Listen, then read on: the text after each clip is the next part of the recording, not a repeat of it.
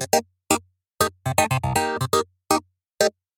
friends, it's Kaya, your friendly neighborhood host of the Warmly podcast. You're listening to 7 Minute Series, a series of miniature episodes that provide more information about the things that you'll hear more about on Warmly. Each of these mini episodes is no longer than 7 minutes because 7 is the perfect number.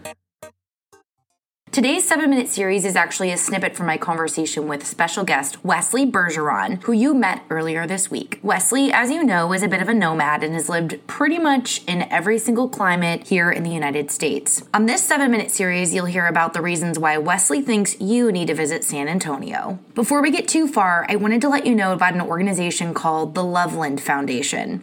The Loveland Foundation exists to show up for communities of color in unique and powerful ways. The work that organizations like this are doing is needed now more than ever. The Loveland Foundation does a lot of things, but is ultimately there to support the growth, accessibility to therapy, and other resources for Black women and girls. We talk a lot about the power of vulnerability here on Warmly, and it would be wrong of me not to acknowledge the immense privilege I have in that my voice happens to carry longer and louder than the voices of my Black counterparts. For me, I believe that my whiteness negates some of the implications of being vulnerable and that my Black peers are still subject to. There's a lot to unpack there, but I simply want you to consider learning more about the Loveland Foundation by visiting thelovelandfoundation.org. That's LOVELAND. And you can donate to their therapy fund so that Black women and girls can get the therapy that they need. All right, let's do it. Welcome to my world. Welcome to the world of Wesley. Did you just call me Weasley? Weasley? No, I always call you Wesley.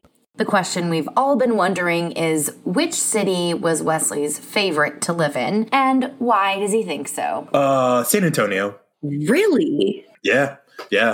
I think it was just the culture. Like, people will say, oh, this city is really great culture. Like, San Antonio has an amazing, like, food culture, like, Hispanic culture, exciting. It's not in your face, but it's very welcoming. It's a young city, but you can't walk more than a couple blocks without running into a food truck. Tacos are at a premium. I love running into food trucks. There's nothing better than 2 a.m. having a breakfast taco. Like, it's really great. But also they have like parades. They have like something called Fiesta, a 2-week thing that happens in the city. So roads literally shut down. Wow. And I miss going to like seeing like they have a basketball team there, the San Antonio Spurs, who play in the NBA. So every time they win a game, there's like a chain of gas stations called Valero. Every time they won, you got a free coffee. So you could just go roll up into Valero. Here I am. Get some coffee and walk out. And they wouldn't say a word to you. They wouldn't say a word. It reminds me of the last 76ers game that I was supposed to go to, but didn't get to go because of coronavirus. And they do this thing when the other team is foul shots. And if they miss both of them, everyone can take your ticket to go get a free Frosty at Wendy's. So Wendy's wants to sponsor this podcast. Let me know. Hey, if they sponsor the podcast, I want some free chicken nugs. Yo, I wish there was a Nug subscription. I would sign up.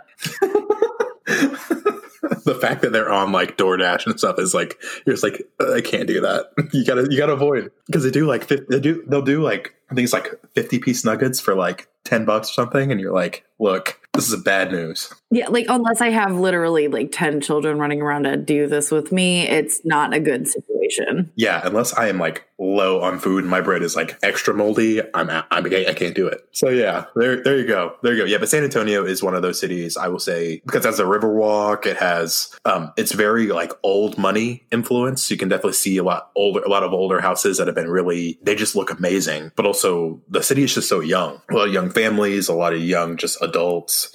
There's never a weekend where something's not going on. Like, and everything's like right outside your door too. Like, it's really crazy. It's like one big block party sometimes in the city, but it's really, really, really fun. It's super worth it. If you never been, I would recommend it to anybody for like a couple days. I would say just go hang out, grab some tacos, good margaritas, and just hang out near the river, and it's perfect. The last really good taco and marg situation I had was actually out in Tucson, Arizona. Mm-hmm. It's another good place to get it. I mean, they just had the craftiest margarita menu, and I was like, well, obviously I'm not having one of the same, like, try a different one. Like, let's go. Yeah. Did they have the infamous Margaronas there? I don't do that. Oh, okay. So let me tell you really quick, guys. This is serious business. Like, either do this at home or just go to a place that has it. You'll never regret it. So it's just a really big margarita. It's like about 64 ounces, probably, of margarita, if not a little bit more. And it's just a frozen margarita, and they throw in like 2 or 3 beers, probably like Coronas or like Lone Stars, whatever they have. And they just dump them upside down inside of that, and they just sit there while you're drinking. So every time you take a sip, more beer just keeps funneling into your margarita, and it is just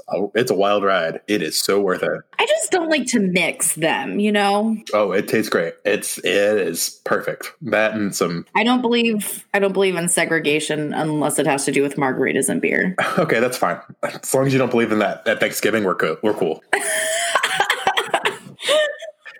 People who keep their food separated at Thanksgiving don't eat their desserts. They're probably not good. That's probably true. Yeah. That's the truth. That's the truth. That is the absolute truth. Don't even touch it. Do you have email? Who am I kidding? Everyone has email. You can subscribe to Lately, the Wormly blog and newsletter by visiting wormlypod.com/subscribe. Lately, the Wormly blog also has a bunch of other pieces I wrote, like an open letter to you, an Enneagram starter kit with links to all my favorite Enneagram things, and this is also where you'll find posts about our Wormly guests. To submit an idea or topic for Wormly, visit wormlypod.com/talk. If you're feeling especially bold and would like to share and unpack a story of your own, go to wormlypod.com/mystory. I cannot wait to hear from you. That's it for today. Thank you for tuning in to this week's 7-minute series. In case you forgot, I'm your host, Kaya, and this, of course, is Wormly.